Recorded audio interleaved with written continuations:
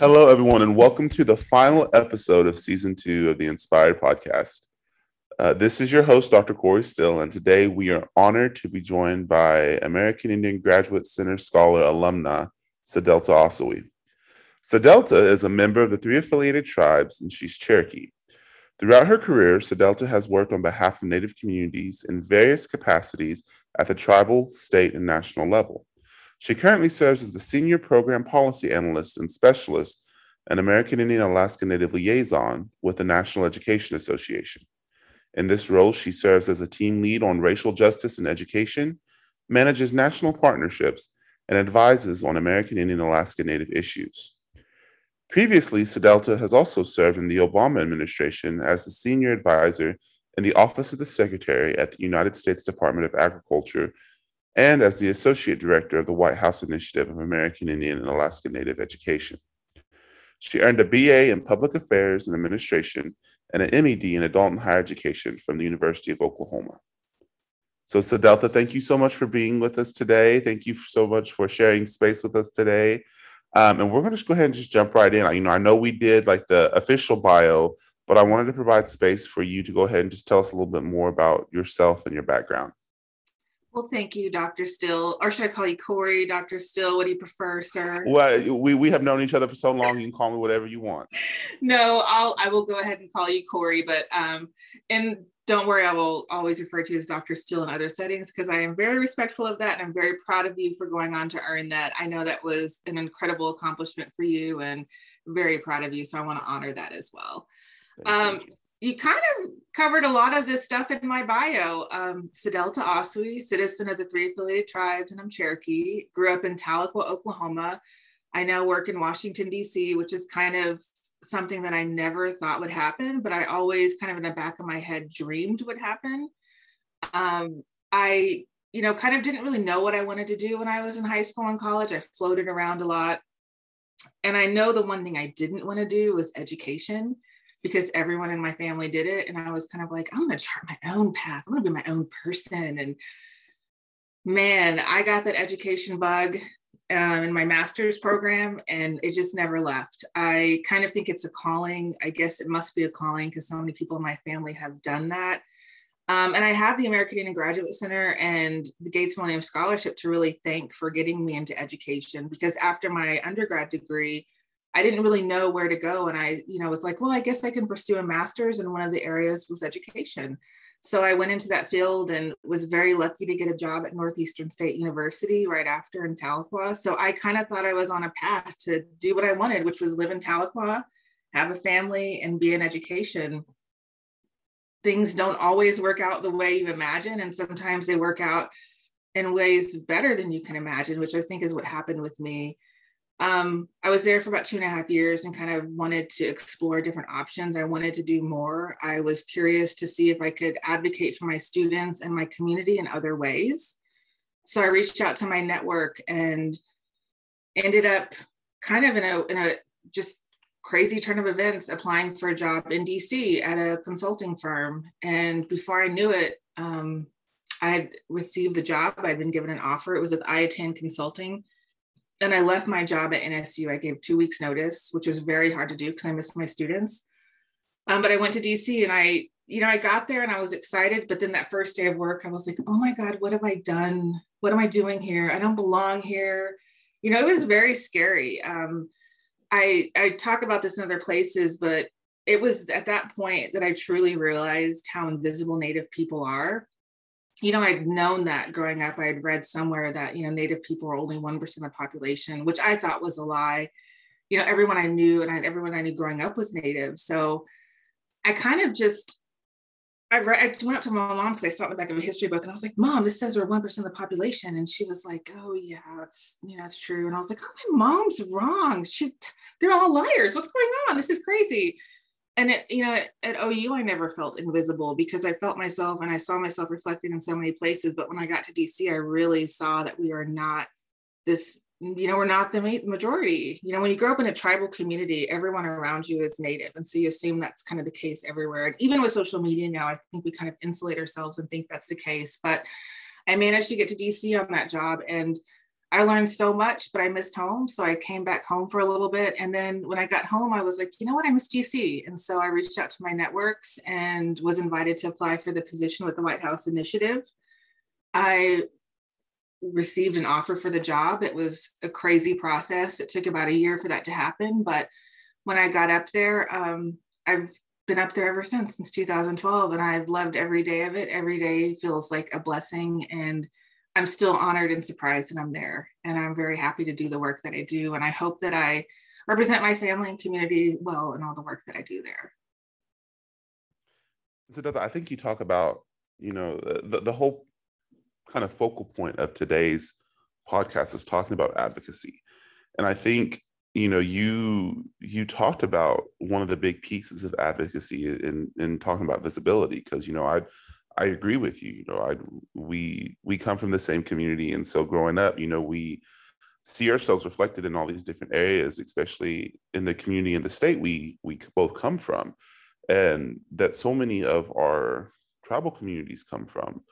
And you really set yourself up for this entire career for advocating, advocation through education for Native communities in all different capacities. Like you said, you did it with the White House Initiative, but then there was also, like we talked about, the USDA when you were in the Office of Tribal Relations, and now the work that you do at NEA. And those are just some of the few areas that we talked about, because we also know you've worked in a lot of other areas where you've done advocacy work and consulting work at the national, state, tribal, and community levels. So how has that work of an advocate impacted change for Indian country? I hope it's been positive. I think that one of the major things that, we end up doing in DC, there's a small, mighty team of Native people in DC that are working on behalf of Indian country every day. They work in Congress, they work for congressmen and women, they work on the Hill, they work in the White House, they work at the agencies and departments, and they work at organizations like mine, NEA, and some that are tribal organizations. And our job, I think, is to try to make sure that Indian country is included, that we're represented well. And I don't think there's enough of us there. I kind of encourage everyone to do a tour of duty with one of these organizations. I call it a tour of duty because sometimes it feels like warfare out there. I learned so much in the federal government. I don't think I understood, my undergrad degree was public affairs and administration, which is basically a political science degree. So I kind of thought I had a good grasp of that when I got into DC, but the theory of that and the reality of that are two different things. And so I think that when we have all of these people working together in DC for Indian country, we're trying to increase our visibility and the awareness. Most of my job at times felt like Indian 101 with a lot of people. And I kind of hate to say that, but it was the reality of being in the room and ensuring that our voice is heard, being in the room and ensuring that we're represented, being in the room, making sure someone is saying, what about tribes? What about Indian country? What about our students? What about our teachers? What about our parents and educators? We want to make sure that we always are a voice in those places. And I hope that we've done a good job of trying to increase the visibility of Native people, but I know there's a lot more work to be done, which is why I encourage people to come in. And one of my jobs is to make sure that whoever takes the position after me is better prepared. And that's what I want to see happen. So if someone comes into the White House Initiative in that role, or if someone goes into OTR or in other places, I want to tell them everything I know and be helpful to them so that they can go further and do more than what I was able to accomplish in those positions, because I think we need more people in there kind of in that battle to make sure that we're represented in those places and that our voices are being heard. And I think we talk about that, again, that representation and visibility and ensuring that our voices are heard. And that's something that you and advocates like you across the country are doing, again, not just at the national level, but at the state level, even at the community level, definitely at the tribal level.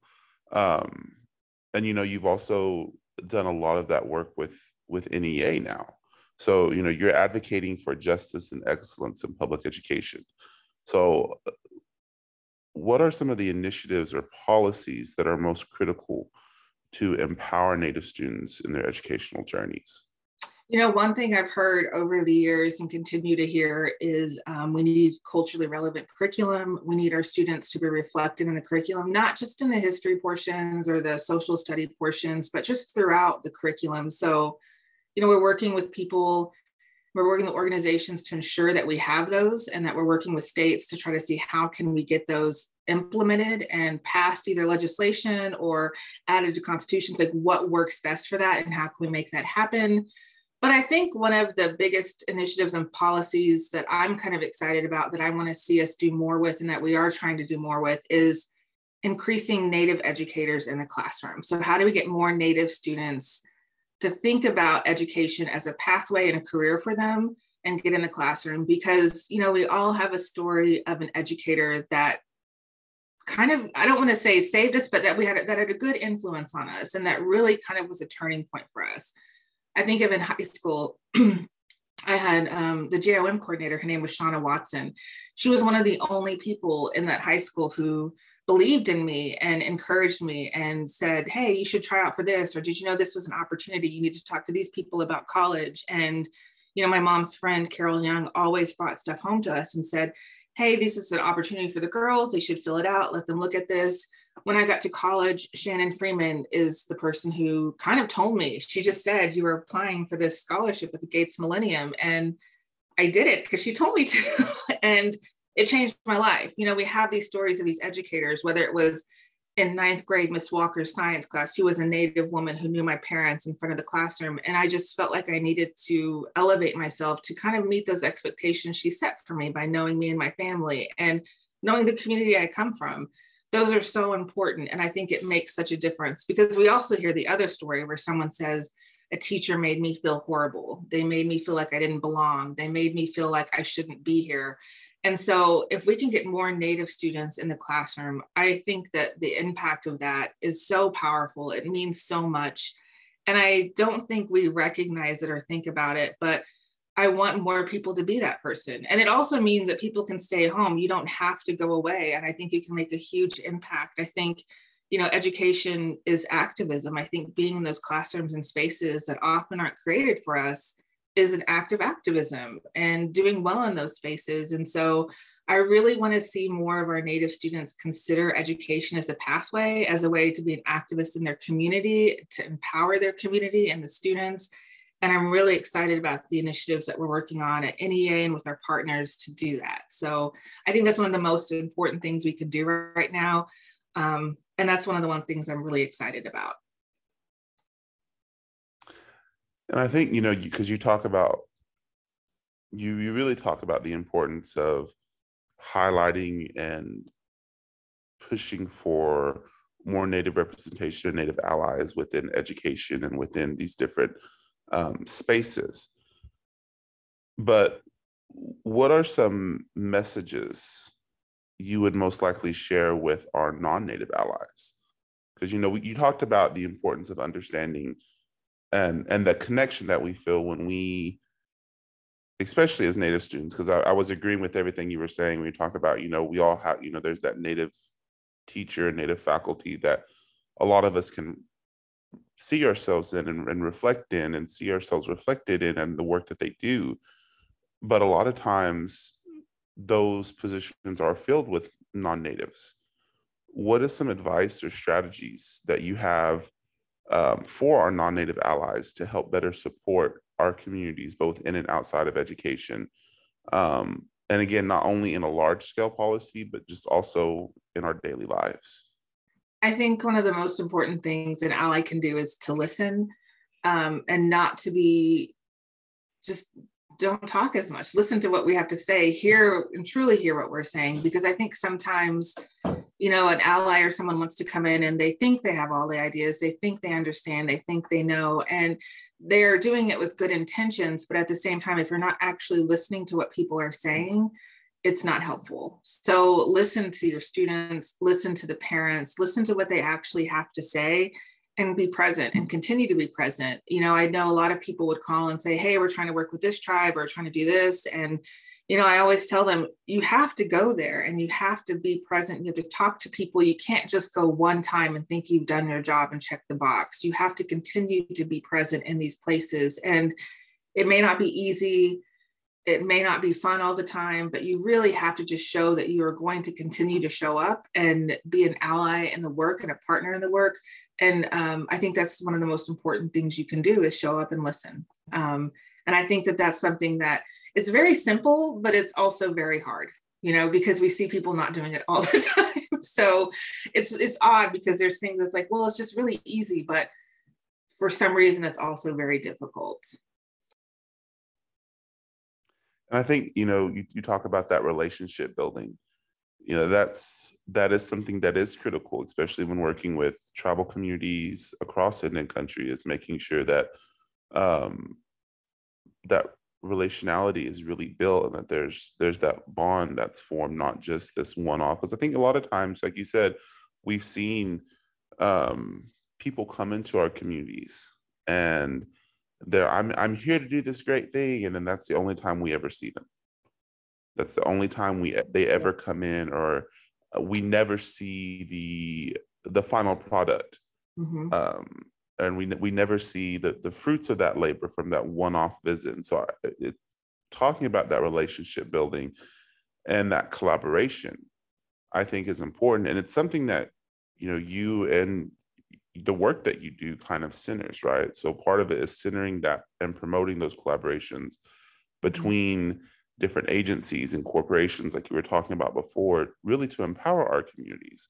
So could you speak to the importance, we've kind of talked about it a little bit, but what is the importance of that collaboration?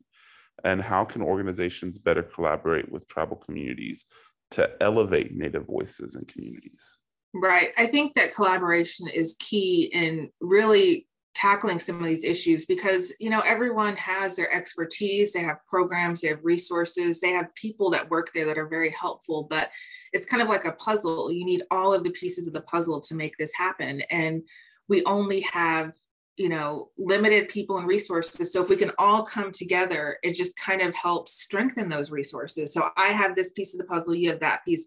How do we bring those groups together to better and to improve Indian country education communities? It doesn't have to just be education. I think these are things that work across the board. And, in the federal government, that was so true. Every agency kind of touches Indian country in one way or another. And it may not be the whole purpose of what they do, but all of those agencies have work that impacts Indian country. So how do we make sure that we're all working together on the same page and doing the same work, or making sure that our efforts aren't duplicative? Like, I'm doing this and you're doing this, so why don't I just go ahead and focus on this part and then you can do that part? Because it doesn't make sense for these limited people and resources that we have all working on the exact same thing when I could do something differently or do something and focus on something else. So I think collaboration is vital to making these things happen. And I think it just kind of helps strengthen the voice and helps strengthen the work when we all work together. And, a lot of what I do, and it sounds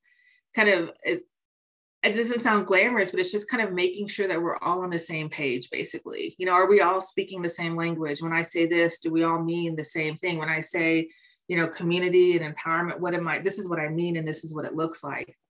And so it's just really important to make sure that we get everyone working together because we're stronger together and we can get more done when we work together. And as for working with tribal communities and elevating those voices, I think it goes back to listening and being present and continuing to go in, because that's exactly what I was kind of referencing is, people or organizations coming into tribal communities kind of, we're going to save the day, we're going to save the world, we're going to do everything. And it's one visit, and they listen and they take and they hear, and then they kind of visit and they have the foods and they get the little tour, and then they go and they never come back. Or you don't see what they actually did after that visit. And so I think that we have a little bit of exhaustion from that, of people coming in to kind of save the day. And so you really have to, and that's why I say it to be present, because we've had this happen so many times. So you have to continue to show up. You have to continue to be there and to continue to learn, humble yourself and say, I'm here to learn. I'm here to just be a part of this community. I'm here to listen, and I'm here to see what I can do to help you. And like I said, I think that's, you talk about the community, you talk about driving community, and you really talked about just making sure everyone's on the same page. And I think that's, for anyone who has been in, worked in, visited DC, or has worked within federal, especially federal government, we know that that's, probably 75% of the battle is making sure everyone is on the same page and making sure everyone is speaking and understanding the same language.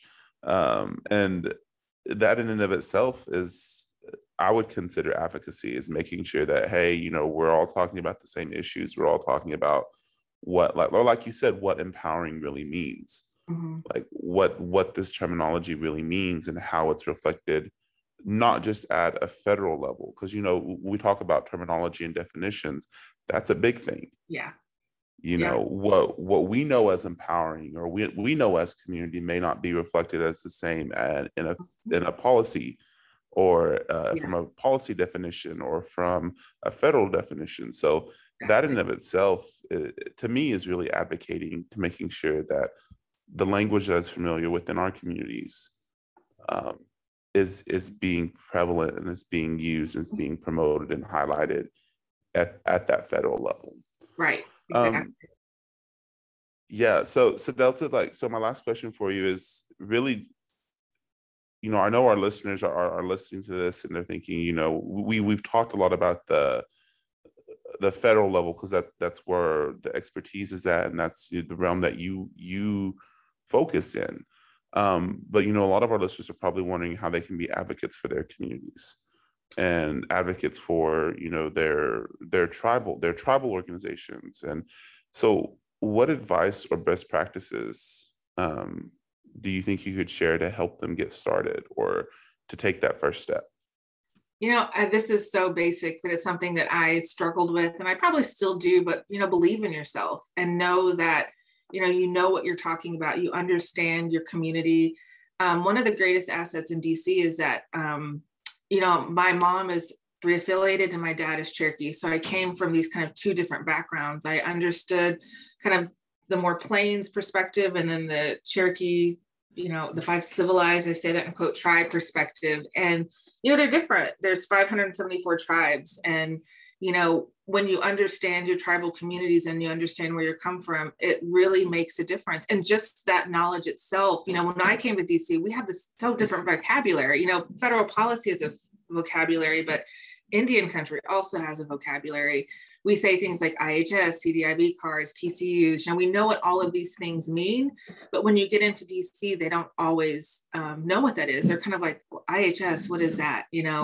I remember in college, I did an interview and it was about access to medical care. And I mentioned, oh yeah, I just go to IHS, and they're like, what is that? It's like, I don't think we realize how important that knowledge is. So I just wanted to mention that, our vocabulary and those experiences that we come from of talking about certificate degree of Indian blood quantum, like we know these things. That's the world we exist in, and that's the world that we kind of navigate. And that knowledge of those things is so important. And that in and of itself is invaluable. You bring something that's invaluable to the table, that perspective. But I also think it's important to have a good network. I'm not always the expert in the room. And I know I'm the person who tries to elevate voices of Indian country, but sometimes I'll say, I have someone here. I know someone in Oklahoma. I know someone in Alaska who can, help us with this. I rely on my network all the time. I don't know how many times I've reached out from people I went to school with at OU, people I've met on the road, to kind of help either be the voice in the room, because sometimes I need them to be the messenger, so it comes from them directly. And other times it's just, a little bit of policy stuff, like, hey, what's going on in Oklahoma with XYZ, this legislation. And it just helps to have that network. So make sure you have a good network, know that your value and your perspective is important. Read. I read all the time. I grew up reading all the time.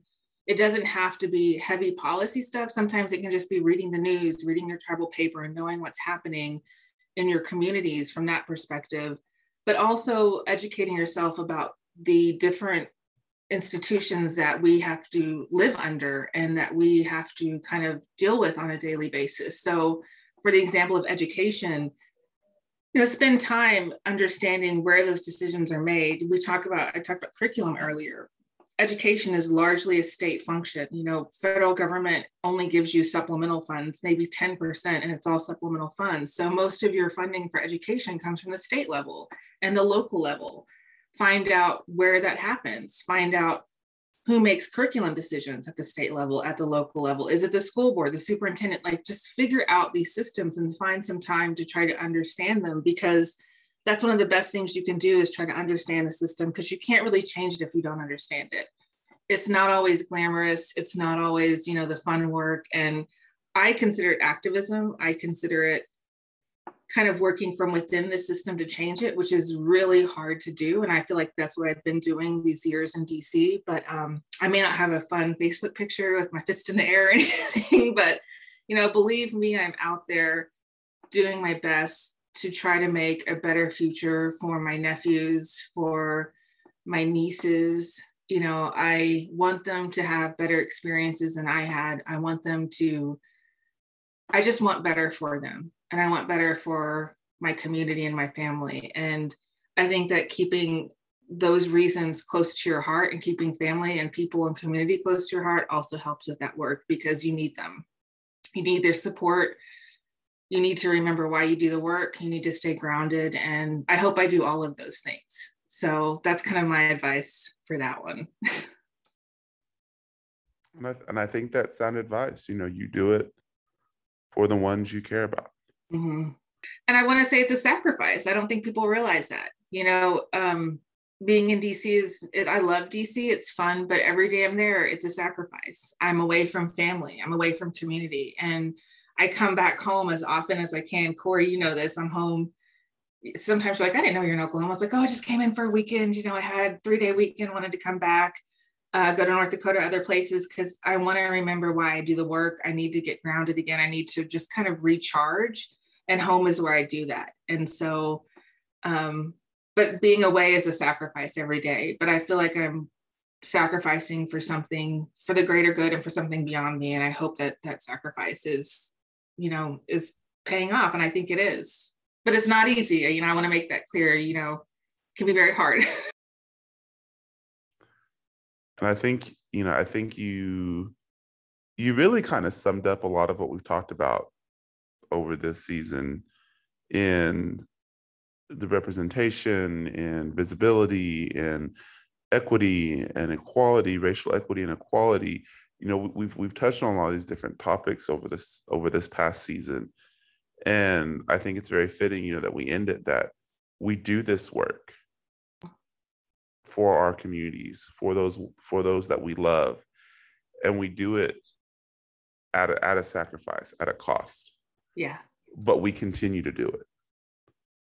We continue to do it. We continue to push. We continue to work, because it's work that needs to be done. It's work that our ancestors did. It's work that the generation before us did in one way, shape, or form. It may not look exactly the same, what we're doing today, but that spirit is still there. That mentality is still there to make sure, like you said, that for your nieces and nephews and your family, and to make sure that they have an easier path to be able to follow. Right. And, I think that's what it's all about, and all this work that we do. And so I appreciate that. And we appreciate you. And we just want to say thank you for sharing space with us. Thank you for sharing your words with us and your stories with us. I know we appreciate it. Again, a lot of you can't see, we're talking about different things, and we're laughing and we're nodding and we're agreeing with each other. I know you can only hear us, and but that there's a lot of community that happens here. Yeah. And so we just want to say thank you for sharing that bit of community with us. And to all of our listeners, we just want to say thank you again for another great season. We hope you've been able to pull some pearls of wisdom, as one of my aunties say, out of this, some indigenous pearls of wisdom out of this, as we kind of journeyed through together this last season. And we look forward to hopefully being back again next year. And so until then, this is your host, Dr. Corey Still. What up?